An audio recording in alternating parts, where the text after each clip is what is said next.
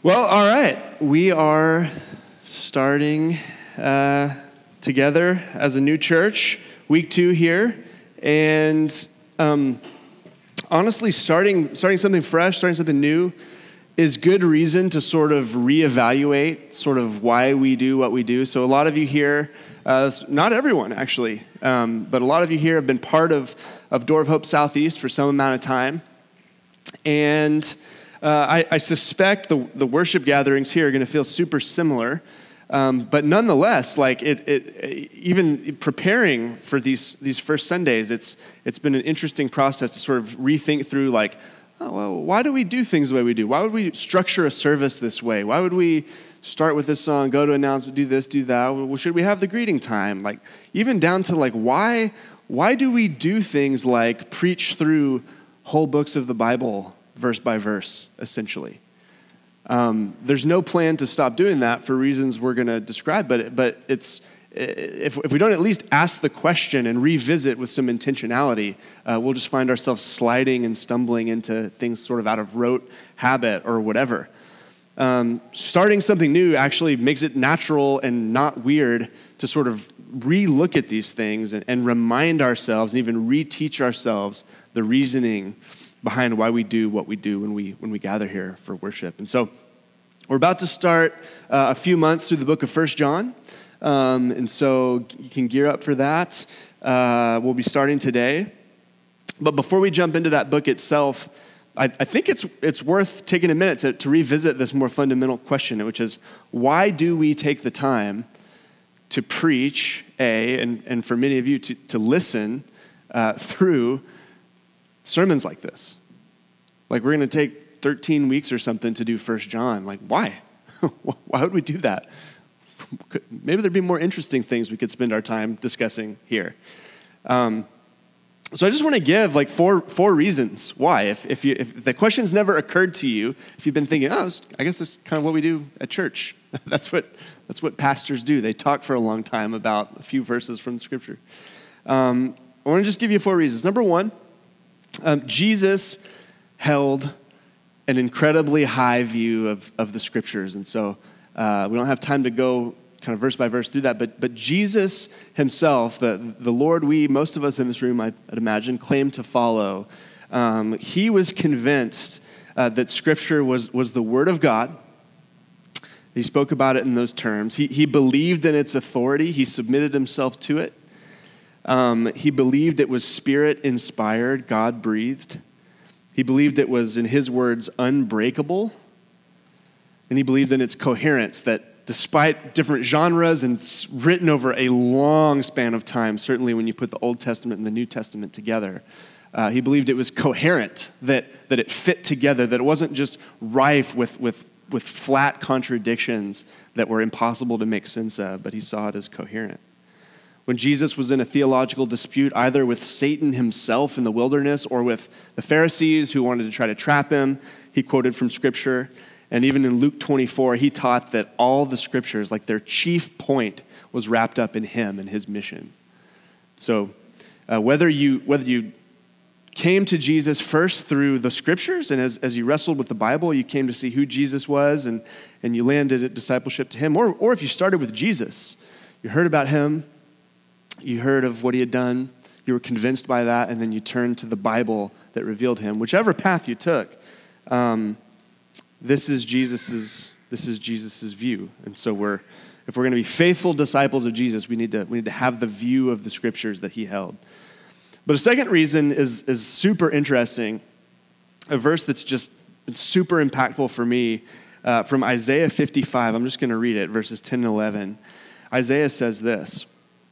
He says, "For as the rain and the snow come down from heaven and do not return there, but water the earth, making it bring forth and sprout, giving seed to the sower and bread to the eater, so shall my word be that goes out from my mouth.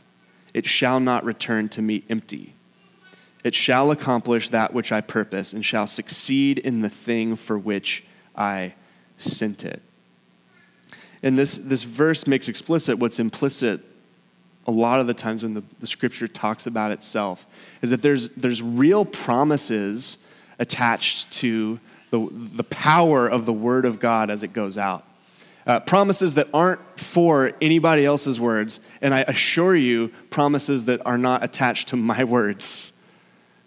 My words do not have that power, but what Isaiah says is that in the same way that rain just brings forth life, when his word goes out, it accomplishes the thing that he sets for it to do. We can have there's a promise that we can lean into that is the case.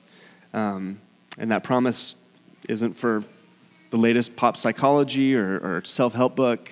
It isn't for a New York Times op-ed or anything else. It isn't for a blog post I might write or something like that. It's just for God's words. Number 3, this is connected, but it's how we make sure we are studying what the Apostle Paul called the whole counsel of God. And so letting the books of the Bible set the agenda over time is really the only reliable way to make sure that we don't develop serious blind spots as a community.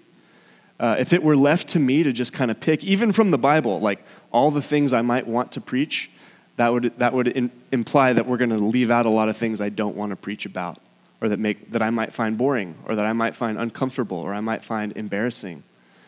By working through books of the Bible systematically, verse by verse, we don't get to hide from the parts of Scripture that leave us uncomfortable. If it were left to me, my hunch is that we just spend a whole lot of time just talking about movies up here. And maybe we should just do that. It sounds kind of fun. But no, it'd be a waste of all of our time. But I do want to say we will, of course, at times do strategic kind of topical series and things like that. But our main diet as a community will be verse by verse, book by book through the Bible, Old and New Testament. And then finally, I would just say a fourth reason. There's lots of other reasons we might include, but one I wanted to mention is that by going book by book, treating a whole book, we get the context that would otherwise be missing. It helps us make sure we're understanding it properly. I mean, how many times have you just seen a verse yanked out of context and twisted into something that's the exact opposite of when you actually read the thing in its context? This protects us from doing that. And it also helps us appreciate the incredible literary power and design and beauty baked into each biblical book. And there's been a lot of scholarship in the last 50 years really pointing out whoa, these are not just, sometimes we can take this really sort of proud position relative to the writers of Scripture, they were ancient. They're writing 2,000 years ago. What did they know about anything? They don't know how to write. They don't know how to create beauty. They don't know how to do artistic literary design. And the more you look at this stuff, and a resource like the Bible Project is great for helping you see these things, it is beautiful. It is meticulously designed. And how could it not be if it is in fact inspired by God Himself? So we want to set ourselves at the foot of that and be able to see those things. So if you're ever wondering, why do we do this? Those are some reasons why. There might be some others. But we'll pause there. So the next question is, why 1 John? Why 1 John? We could have picked almost anything. Why this particular book? Well, I would say 1 John is one of the most profound books in the New Testament discussing the challenge and beauty of living life together in the Christian community. The book is about reclaiming faithfulness to Jesus amidst division. It's about the necessity of loving your neighbor if you want to at all be able to speak of fellowship with Jesus. And so, in other words, for a group like us, this room is full of some of you who are super good friends already, close friends. You've known each other for years, and you're here together, and praise God for that. That's awesome. Some of you are total strangers, and you don't know, there's a person you're like, never seen that person before in my life. Some of you just gel intimately, and you just get along. It's just oh man, when you get together, it just clicks. Some of you know each other and annoy each other, and you know that you annoy each other. Sorry about that. It's just kind of the way community works. And that's all okay. That's the nature of any community, but what's awesome is that starting a new church, we're all sort of in certain ways at ground zero, and we're trying to build a life together after the vision that Jesus has laid out for us. And so starting out this way, if we're going to be a healthy, Jesus-honoring community, there almost isn't any other book more relevant to that purpose and for setting us like true north as a community. So that's why. Now let's just set up briefly 1 John, and then we'll get into it. We'll get into it. So 1 John is a letter. Unlike, say, Romans or Philippians or something like that, it wasn't written to a particular church. So you'll see, we're going to read the first 4 verses. There's no address. John just jumps right into it, which means it was likely intended to be passed around to multiple communities, as all the New Testament letters eventually were.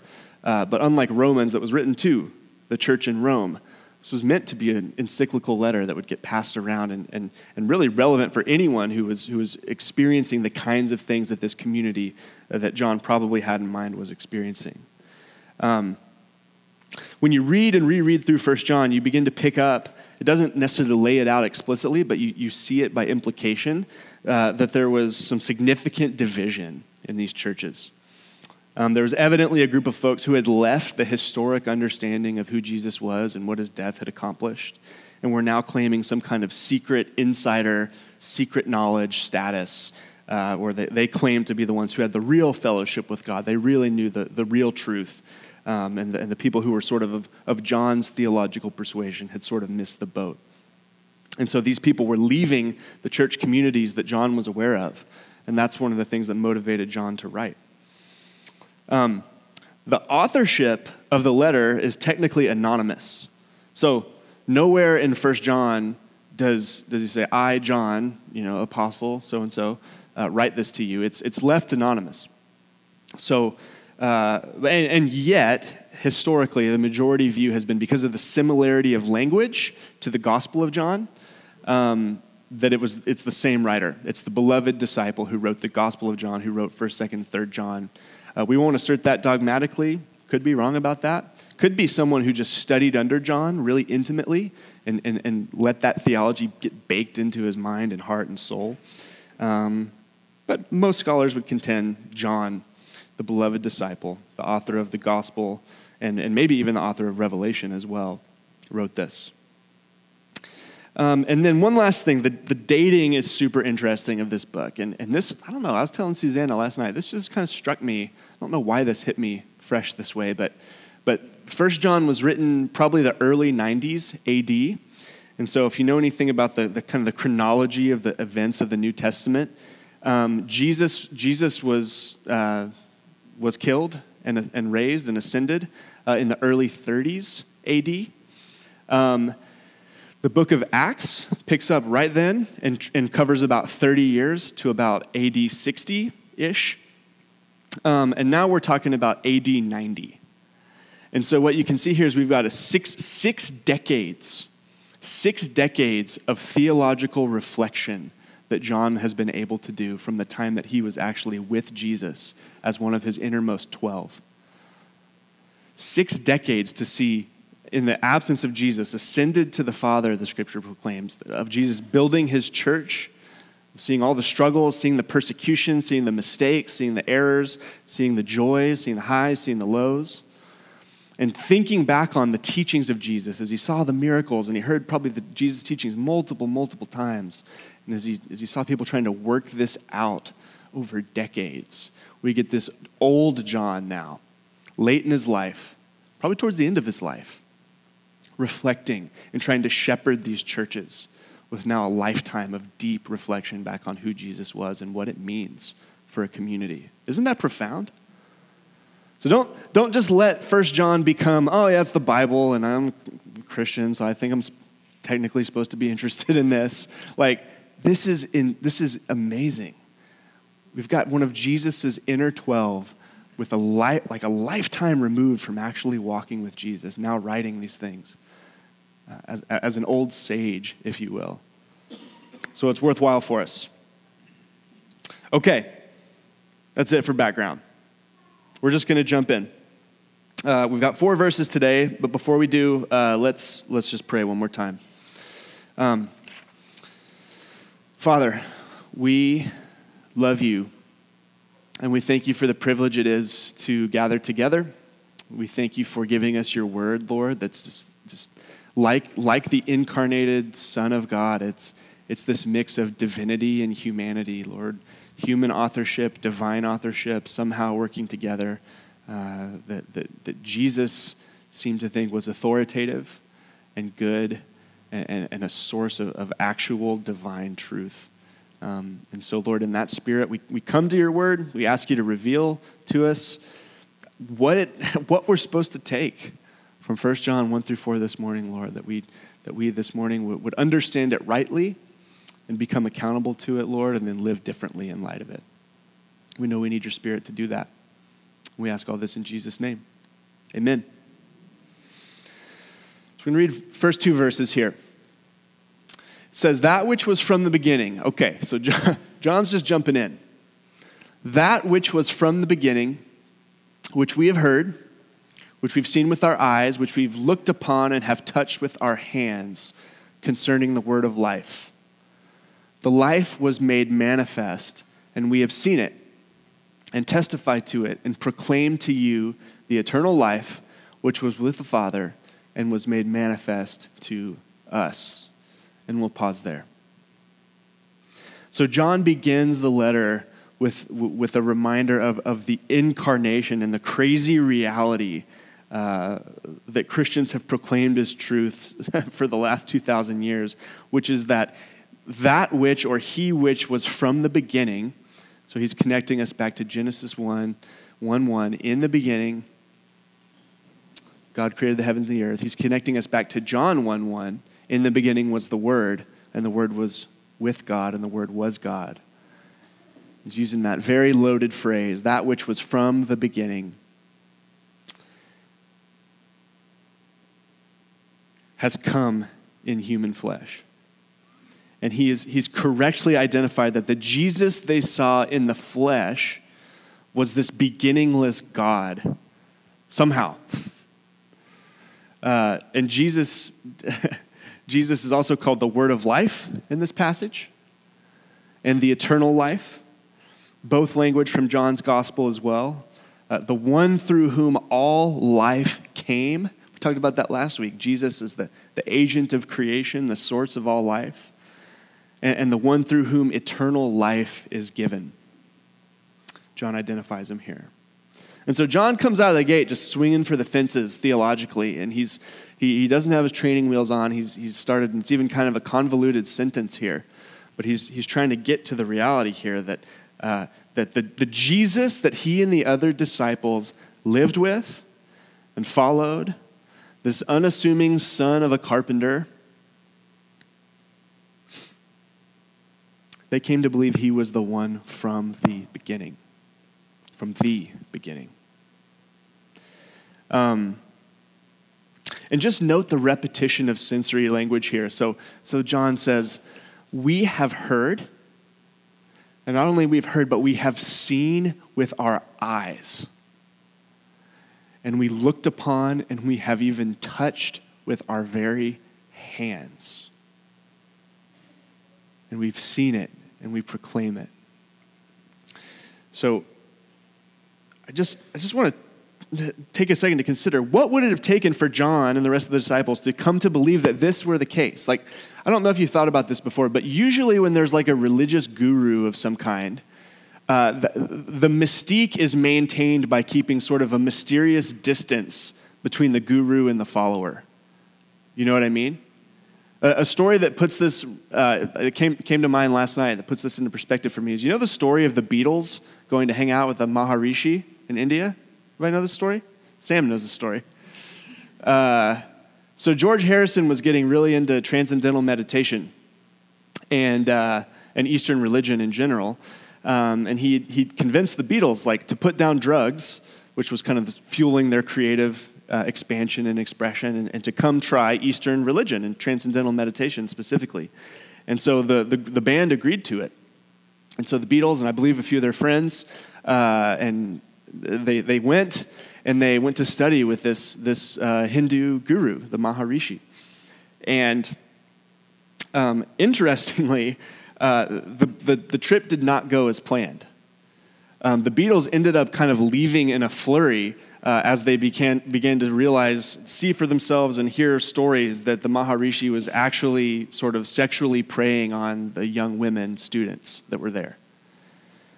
And so this man that they'd heard so much about and were so entranced by and fixated on and thought they'd go to for the spiritual sort of enlightenment, a new creative burst of energy or whatever, turned out to be a creep. Like a lot of men. He was a creep. And it was from a distance you might say, wow, what a great, spiritual person. But to get up close in proximity often reveals the reality, doesn't it? And so that's often the way these things go. There's some religious guru. They keep you at a mysterious distance, and your interest is maintained. But the second you actually can get beyond the veil, you sort of are disappointed. Oh, they're just like me. They've got the same problems I do. They're just in need of the grace of God, as I am. And of course, Christian leaders, we should just say, are no less susceptible to this very thing. So if you're a Christian leader, whether it's like just a small group or vocational ministry of some kind or whatever, that's why the scriptures repeatedly call us to examine ourselves, to keep watch over ourselves, to keep short accounts with God and neighbor, to confess our sin, and to throw ourselves daily on the grace of Jesus. And pray that we might not fall into the same things. Because we can. And we're going to see another news headline sometime in the next 6 months of someone doing that very thing who represents Jesus. And it's tragic. But for Jesus, the exact opposite thing happened. The exact opposite thing happened, John says. They were able to see him. They were able to touch him. They were able to smell him. They were able to live life with him. They heard his teaching repeatedly. If anyone were to have a front row seat to inconsistency or contradiction or hypocrisy in Jesus, it would have been someone like John. It would have been someone like John. But for the disciples, the more time spent with Jesus, the more the disciples were able to say, I think you're the Son of God. Words they would utter towards the end of Jesus' ministry. And so now think about this. So 60 years have passed from the time of this book was written since Jesus, the scriptures claim, was taken up to the throne of God. And so 60 years on, doubts surely would have begun to arise within these communities, maybe even for John himself. And if for them, no less for us now, some 2,000 years later, right? I mean, the claims are crazy. God walked amongst people in human flesh. He performed miracles. He raised the dead. He healed the blind. He taught this way. He was publicly crucified by Rome. He was raised from the dead. He appeared. He was seen, walking and talking and eating. And then he ascended to heaven. Those are crazy claims. Don't let those become kind of basic claims. If you believe that, you believe some weird stuff. Embrace it. It's not normal. So John is doing some light apologetics here. In light of that, like when time passes, these claims become more and more like, wow, did that really happen? Can we really believe that that's the case? And John is just reasserting that he was an eyewitness to the life and ministry of Jesus that confirmed this Jesus to be God in the flesh. And it just reminds me of like Paul in Acts 26 on trial before Agrippa. He has this phrase that stuck with me. He says, he's defending his preaching of Jesus and the resurrection. And he says, Agrippa, this was not done in a corner, the things I talk about. And what he means is, and this is a pretty unique claim in the world religion, like in the span of world religions. This was not some religious guru retreating into a cave and claiming to be influenced by God and coming out and saying, hey, I've got some revelation, why don't you follow me? Which is typically the case. It's an individual sort of who's gotten some kind of dramatic insight. No, the life and ministry of Jesus and the apostles was done on the public stage. He was crucified outside the city, hoisted up for people to see. He appeared to eyewitnesses, some of their names recorded in the Gospels. You know why they were recorded in the Gospels, those names? You're like, well, who the heck is this person? Why is Matthew mentioning them? It's so that the readers could go to that town and ask them. He's leaving footnotes. So-and-so saw him. Go ask him. This was all done publicly, and if it didn't happen, this would have been the easiest stinking thing to refute. Jesus raised from the dead. Oh, really? Oh, he appeared to hundreds of people over a period of 40 days? Okay. But they left their footnotes. So, Christianity was birthed through Jesus and the apostles in public, and it was sustained through eyewitness accounts. And many of those accounts are preserved for us here in the New Testament. And so, once again, don't let this letter become boring to you. The ones who walked with Jesus and who had decades to reflect on him, John namely, is now writing after this reflection, inspired and empowered by the Holy Spirit to put these things in writing for us. And they've been preserved for us 2,000 years later. It's pretty awesome. So, sum up these first two verses. John seems adamant that his readers recognize that Jesus was not some mere man, but he was the eternal one, the keeper of life, manifested among them so plainly that they could see and touch with their own eyes and hands. It's powerful. So now he's going to move into the next step, and it's actually, the grammar here is really kind of weird for these four verses. The main verb of all this happens in verse 3. So here it comes. Verse 3. He says, that which we have seen and heard. So once again, he's recapping all that. Here's the main verb. We proclaim. We proclaim it also to you. And so for John, this incredible time traveling with Jesus, seeing the miracles, hearing the teachings over and over, if this is John, being the very disciple leaned against Jesus' chest at the Last Supper the night Jesus was betrayed. Seeing him crucified, seeing him resurrected, seeing him ascend to heaven 60 years prior, seeing Jesus build his church through the work of the Spirit over those decades, it didn't leave John content inside himself with his own amazing religious experience, but it pushed him to share, to invite, to proclaim, he says. The experience wasn't supposed to end with him. It was supposed to end with him proclaiming it to others who needed to hear this amazing news. And this is the natural course of events when you hear something amazing. I think all of us intuitively do this. You hear something amazing, you want to go and share. Even if it's not amazing, if it's just something pretty cool, you'll want to share it. Even if it's something pretty dumb, you'll want to share it. I feel like one of the only rules in our household is if you find a good meme or animal video, you have to text it to the other. Like, we get on that. Solid meme, it's going to get passed along. So that's the natural course of things. And even more than that, not that I personally know anything about this, but there are some of us in this room who even end up like scouring the internet for set photos of the latest Batman movie to just catch a glimpse of what the new Batman costume is like. And if that's you, shame on you. That's weird and disturbing. Actually, there's like 4 people in this room that, Ryan, you're one of them. We were texting, dude, did you see the new Batman costume? From like paparazzi photos. It's pretty cool. I'm excited. You'll enjoy it. Okay.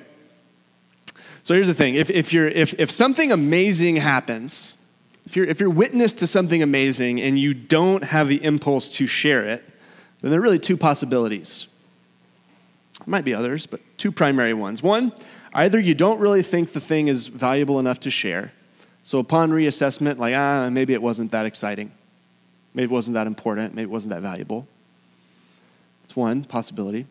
Or number two, maybe you don't consider people worthy of hearing it. Oh no, it actually is that amazing, but I'm not sure they need it. I'm not sure I care enough to tell them specifically. And so here's a true confession for you. I am not a natural evangelist at all. If you know me well, you'll know that's the case. I love Jesus and I love talking about Jesus, but I am not one who just naturally jumps at the opportunity to witness to people that don't know him. And sometimes, if I'm being honest, it scares me to consider where that disconnect is happening. And even just thinking through this for this morning, is it because on some level, I don't actually trust that the good news is good enough and worthwhile? Or is it because I just don't care about the people that I interact with? Some friends, family that don't know? Do I just not care about them enough to make myself uncomfortable? I don't know. I don't know the answer to that. But I know there's grace for that too. So you can pray for me in that.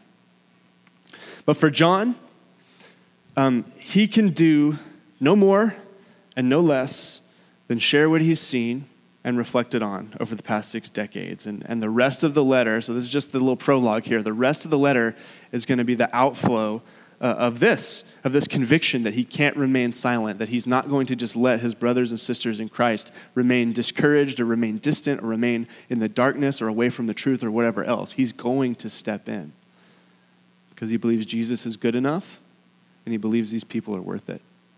Both. Okay. Last section. Finish out rest of verse 3 and 4. He says, so here's the purpose statement. So with the main verb, he's going to proclaim. Here's the purpose. So that you too may have fellowship with us, and indeed our fellowship is with the Father and with his Son, Jesus Christ. And we are writing these things so that our joy may be complete. And so the reason he's proclaiming what he's seen is so that you may have fellowship with us. He desperately wants fellowship, deep fellowship and relationship with his readers.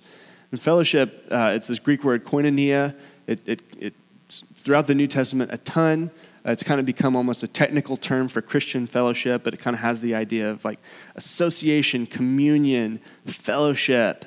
It involves mutual interest in sharing with one another and bearing one another's burdens. That's kind of the idea. And John's pointing out there's 2 planes of fellowship. One is the horizontal, and the other is the vertical. And so he seems to be saying to have the truest, deepest form of person-to-person, brother and sister sort of relationship, to have the deepest, truest form of that, you have to share the truest and deepest form of vertical community, which is intimate relationship with God, with the Father, with his Son, and we are certain by implication with the Holy Spirit as well. There's no way to get to the deepest kind of human relationship if you don't share the most fundamental thing about living life in this world, which is an intimate relationship with the Creator and knowledge that the Son of God has bought you full access into that relationship. And for lots of reasons, but one really pragmatic one is, look, if this is not true, if this Jesus stuff is not true, this was a myth that was made up or whatever, we're all gullible. If this stuff is not true, then when life ends, you blip into nothingness, right? Some people hope for that. Some people find peace in that idea. But If this is not true, if materialism is the true story, when we die, we're done. Material that makes up our bodies, disintegrated back out into the universe, whatever else. But it's a really depressing thought that every ounce of energy you've put into relationship, it's wasted energy. Like, you can't take those relationships with you. The time that you've spent cultivating relationship and intimacy and love and trust with people, it's just gone, and you'll be none the wiser. But if it's true that there is a creator God and that he does promise us salvation, and not just salvation, but life after death, a resurrection, and a good and perfect eternity future with him in relationship and with one another in community, then any time that you spend cultivating relationship now is not a waste of time. You're laying track for a relationship that's going to continue on into the future. And for people you don't have that chance with in this life, that's okay too, because they're going to have a lot of time to form those relationships. But you see, a relationship with God, if the things he says are true, are in fact true, then everything is granted meaning and significance into eternity. Human relationship almost as much as anything else. So he desires that they would come to believe the things that they're proclaiming, so that they would join in the fellowship with them, and most fundamentally because that fellowship is with the Father and with the Son. And so I love this quote. This is a commentator I read named Gary Burge. He says, "This is the crux of John's thought and the purpose of his writing. Christian community is not some passing association of people who share common sympathies for a cause, nor is it an academy where an intellectual consensus about God is discovered. It cannot be so superficial. Christian community is partnership and experience. It's the common living of people who have a shared experience of Jesus Christ. They talk about this experience, they urge each other to grow more deeply in it. They discover that through it, they begin to build a life together unlike any shared life in the world." It's beautiful. And so this last sentence, we see that John and his peers were expecting some measure of joy that they wanted to invite. They were experiencing a measure of joy they wanted to invite these people into, which would in turn deepen and complete their own joy in the process. And I think this text just asks us to consider, like, if you don't deeply believe in Jesus and his claims and deeply love your neighbor, your joy would never be dependent on something like this. This text forces me to ask, is this the case for me? Is my joy actually practically, pragmatically completed by the thought of new people coming into fellowship with us here at Door of Hope Northeast, and more importantly, with fellowship with the Father and the Son and the Holy Spirit, the God of the universe? Does that have any impact on my actual day-to-day experiencing of joy? I don't know. But I pray that it would. We'll leave that there for now. So to conclude, man, what's amazing here is that John's burden for these people, his burden for these people to taste fellowship with them and with God, isn't only for them. It's not only for his original hearers, as this letter circulated 2009 or 90 AD. 2090. What's that going to be like? It'll be for them too.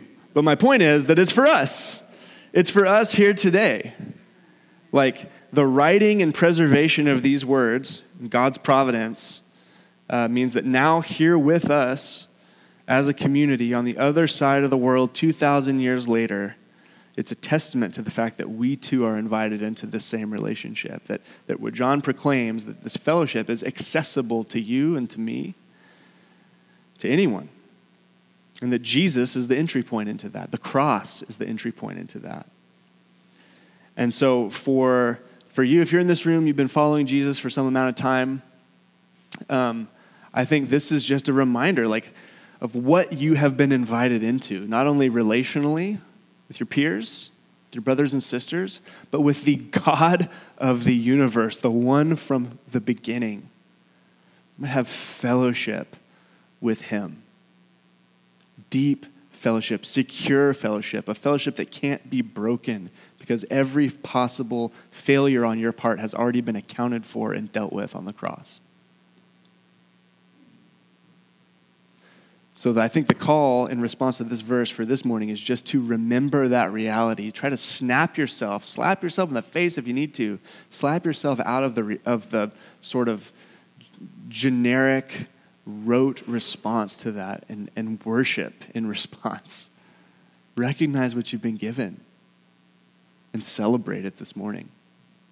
And if that's not you, if you're like, oh, this is weird, I don't know, my friend invited me, it's kind of boring, whatever, like just hear. Like you can accept John's words or you can reject them. You can say he didn't know what he's talking about or whatever. But the claim he's making is that fellowship is for you too.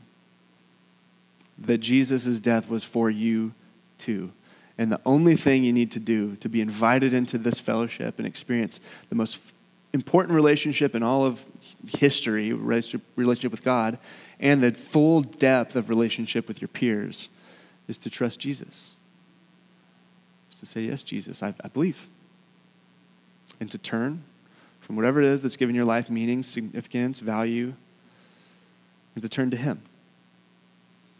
And he invites you right in. And he has wonderful things in store.